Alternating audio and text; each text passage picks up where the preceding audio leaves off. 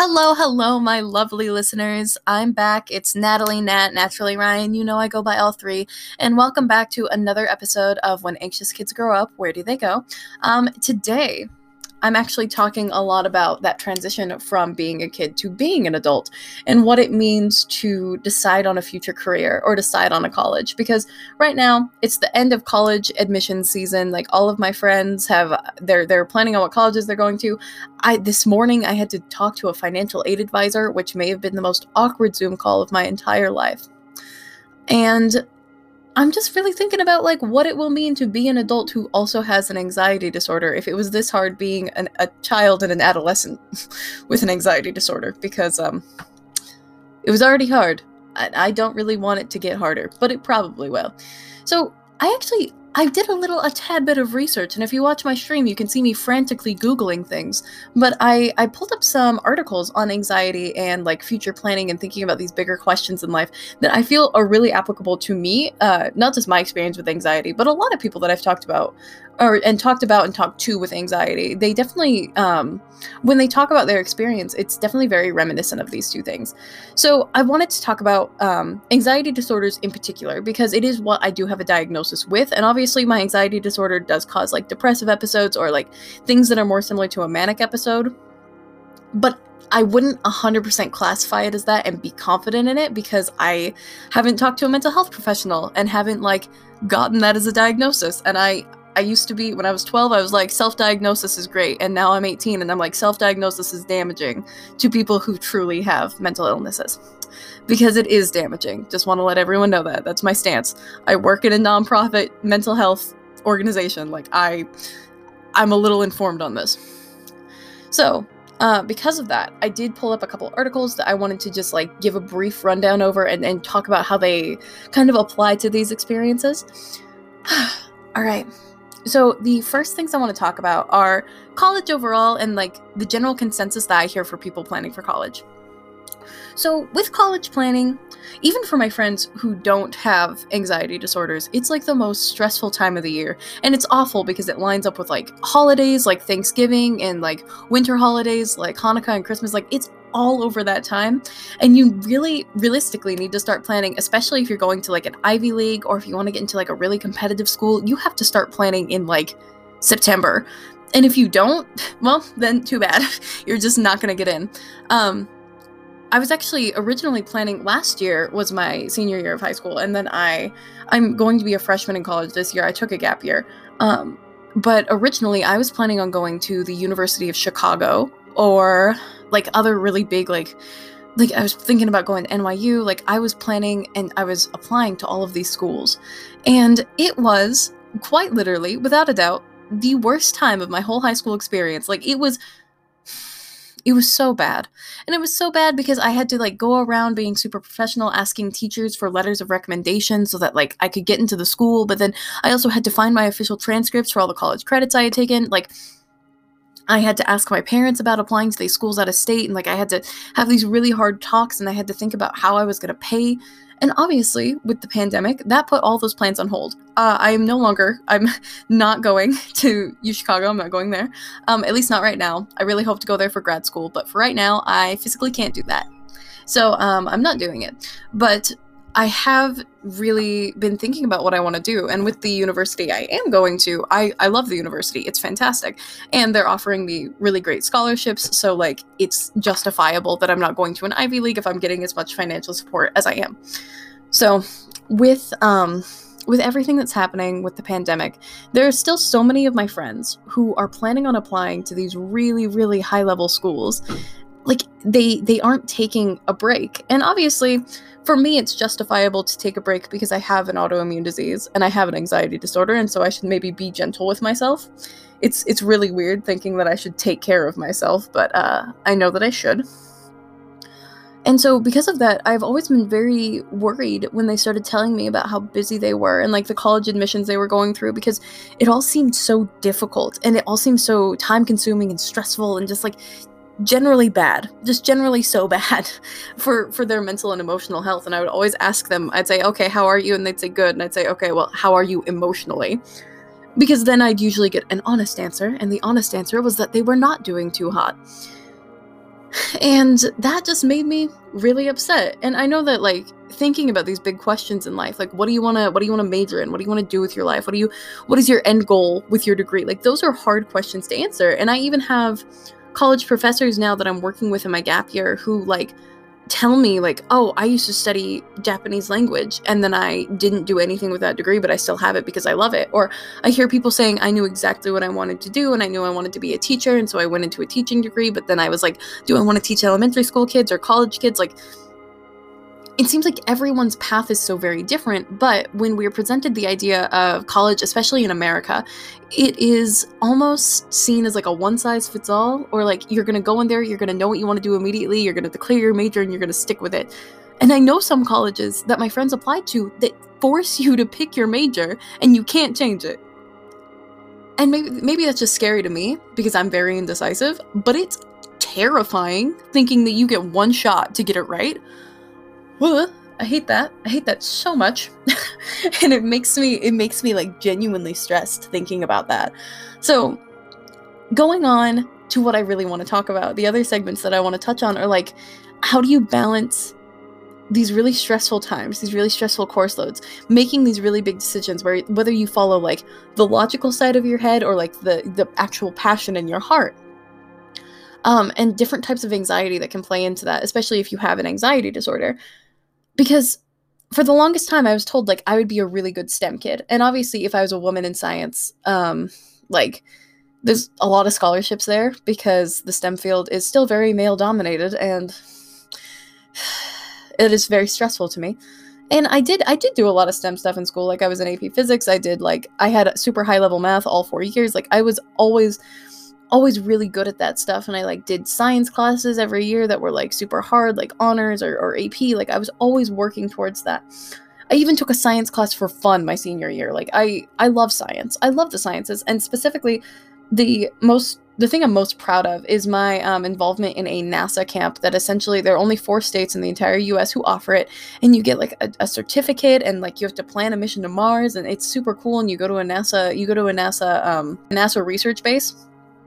And it's rad. It's so cool. And when I was there, I realized that there were things I'd be really good at in the sciences. And for a long time, I wanted to go into mechanical engineering. And then I grew up and I was like, wow, I want to be happy when I'm older. So crazy. And I also realized that there were just things with the sciences that like I couldn't get behind, because if you were working for the government, like there were times where you couldn't refuse a project even if you didn't agree with it ethically. But then if you were in a private business, a private industry, there were times where you weren't informed on what you were working on or where the research would be used. So again, if you didn't like the ethics of it, you just didn't get to know. And I knew that I would always have moral conflicts about that, and therefore I probably couldn't go into the sciences, at least in the way that I was thinking, because I would always have these sort of like things in my heart that would make me go, ugh, no, not for me. But then, on the other side of that, I also had teachers who told me if they found out I was doing a liberal arts degree, they would be so very disappointed in me. And that made me sad, because guess what? I'm doing a liberal arts degree. And it's not just because, like, science is hard. Like, yes, science is hard, but guess what? I could be really good at doing the hard science. I did the hard science all 4 years of high school. I just want to have serotonin in my brain, and I want to not be talked down to by men, because that happens so very often in the sciences. And it was to the point where it was literally taking like a big toll on me and my thoughts and my opinions on myself. And I was like, this is so stupid. Like, I cannot justify a degree in this if I constantly hate myself.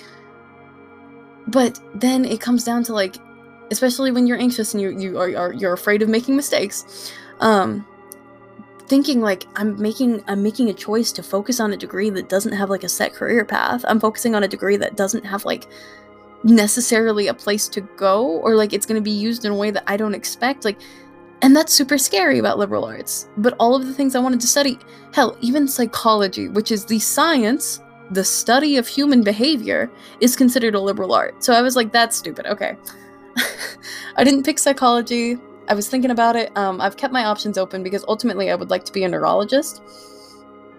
And that's what I want to go to grad school for, is I want to focus on neurology, and I can take a more STEM route with that if I decide later on that that's where I want to go. But for right now, I want to enjoy my undergraduate degree, especially if it's going to put me in debt.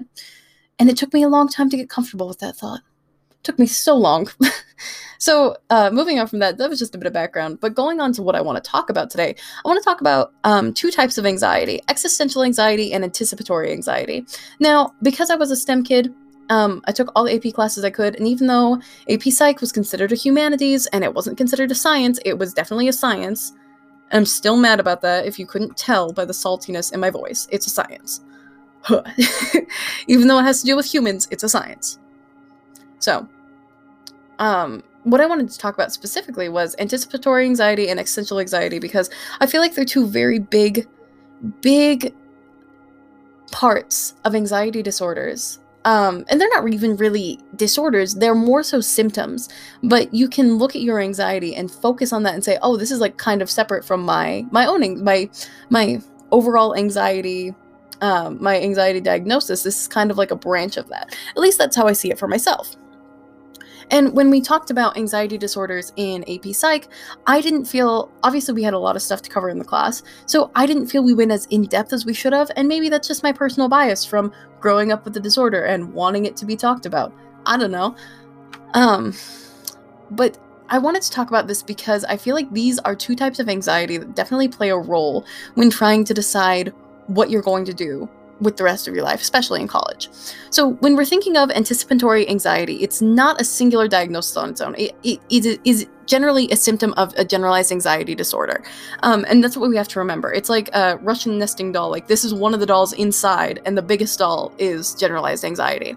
So other conditions can also have, you can have this fear of failure. You can have these anticipatory fears. But when we're talking about anxiety, it's not one diagnosis, it's inside the diagnosis.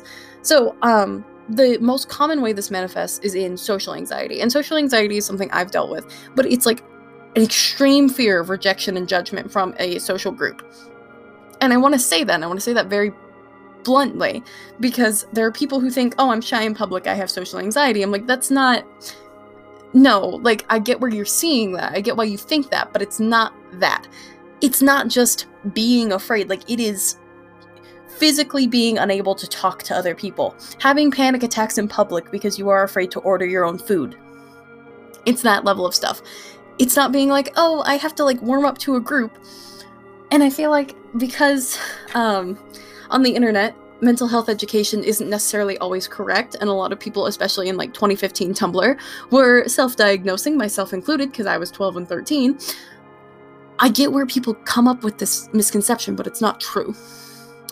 And I just want to point that out. And that, when I say anticipatory anxiety and then say social anxiety is a form of it, people go, oh, that makes sense.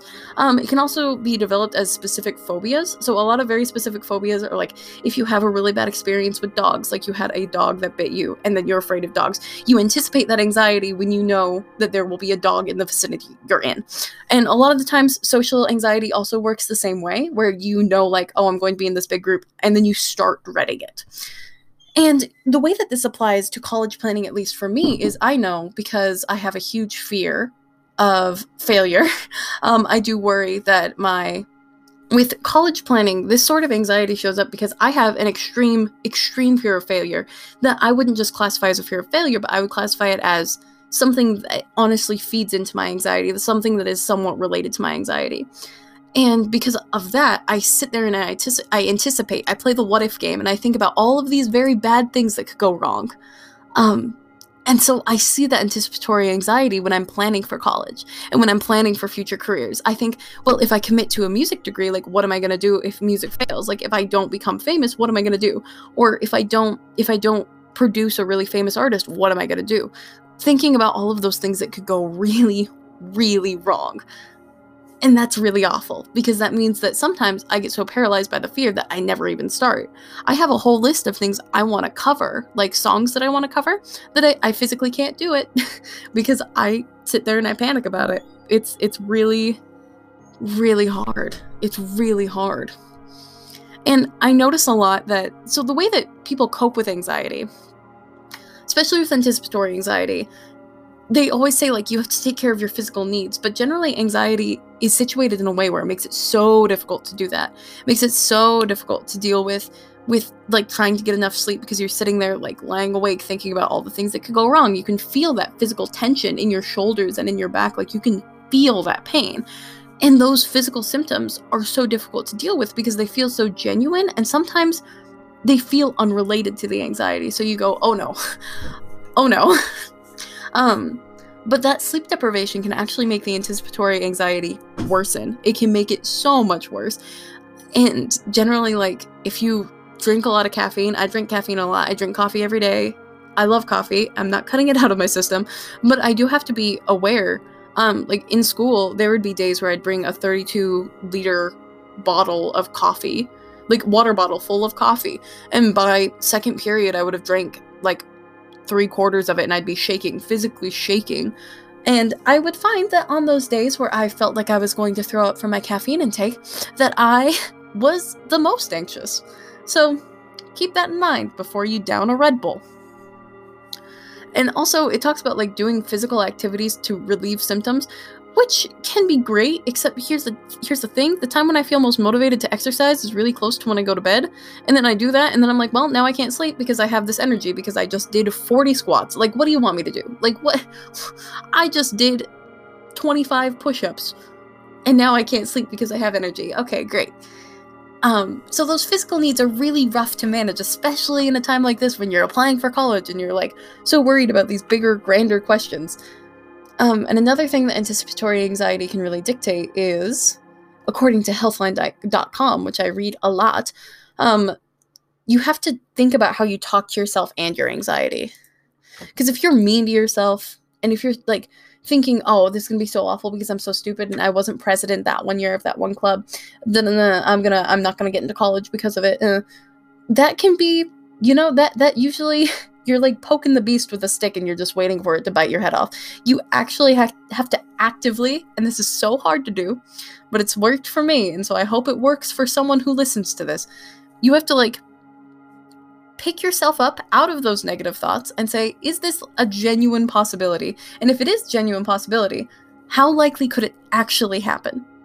And this is why I recommend everyone with an anxiety disorder takes a statistics class, because I took a statistics class and I thought, like, I'll just run the numbers in my head and see, like, how likely is it that I'm going to get hit by a car if I go on a drive today? Like, that sort of stuff.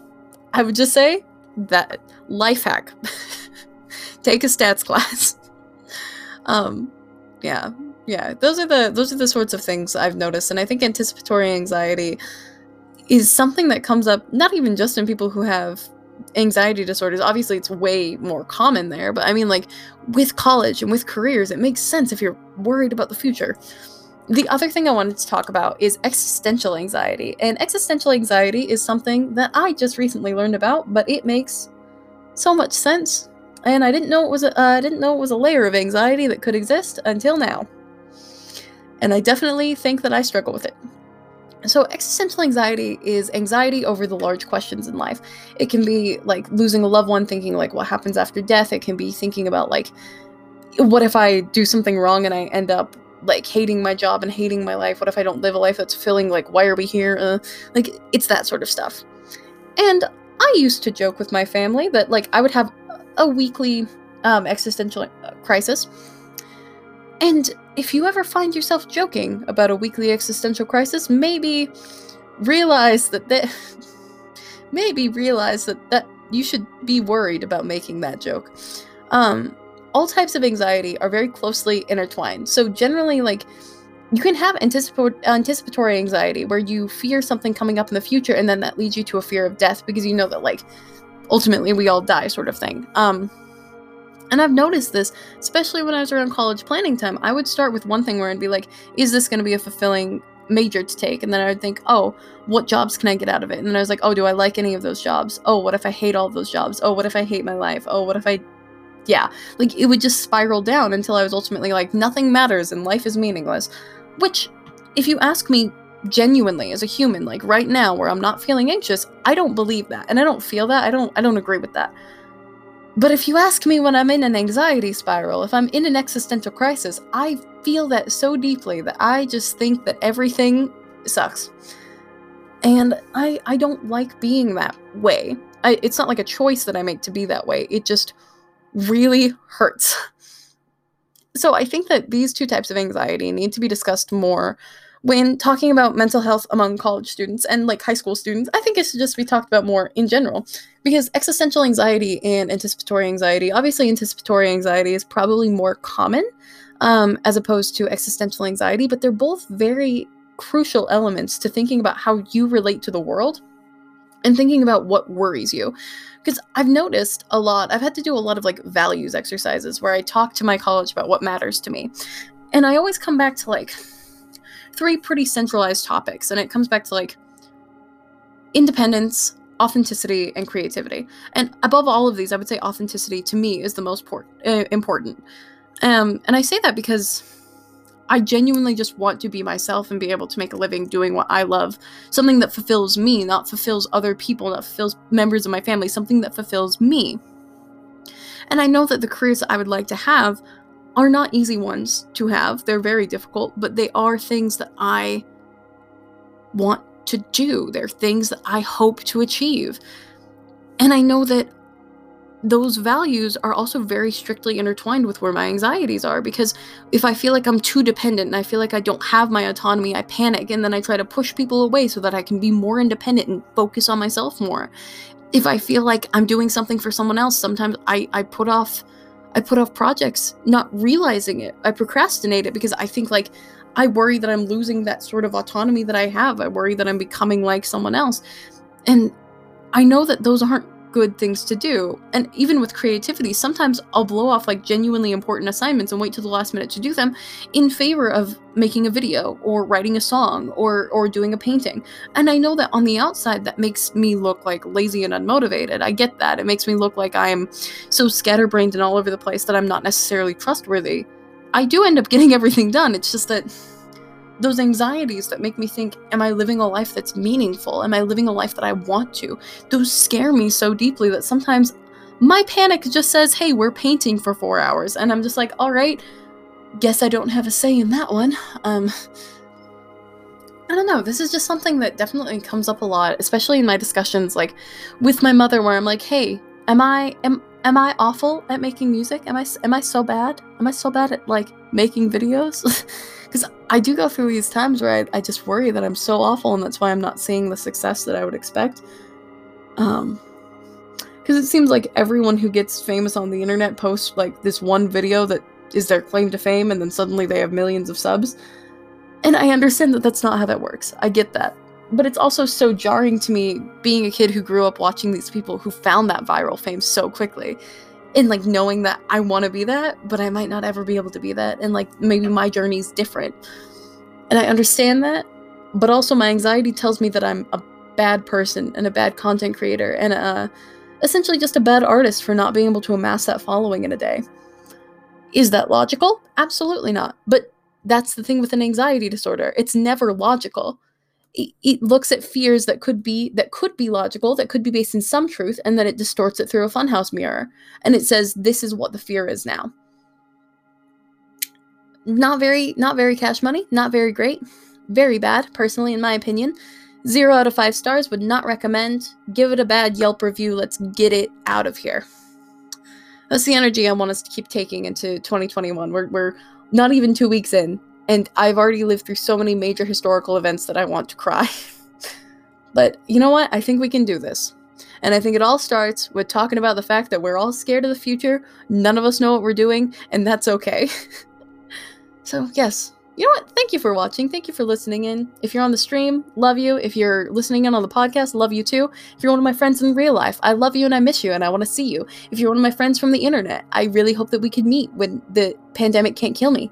And if you're just a random person listening to me ramble, you know what? You're fantastic, and I hope you have a great day, because you took 25 minutes to listen to a random kid yell. And that random kid is very appreciative. So stay safe, wash your hands, drink enough water, and I will catch you all in the next episode.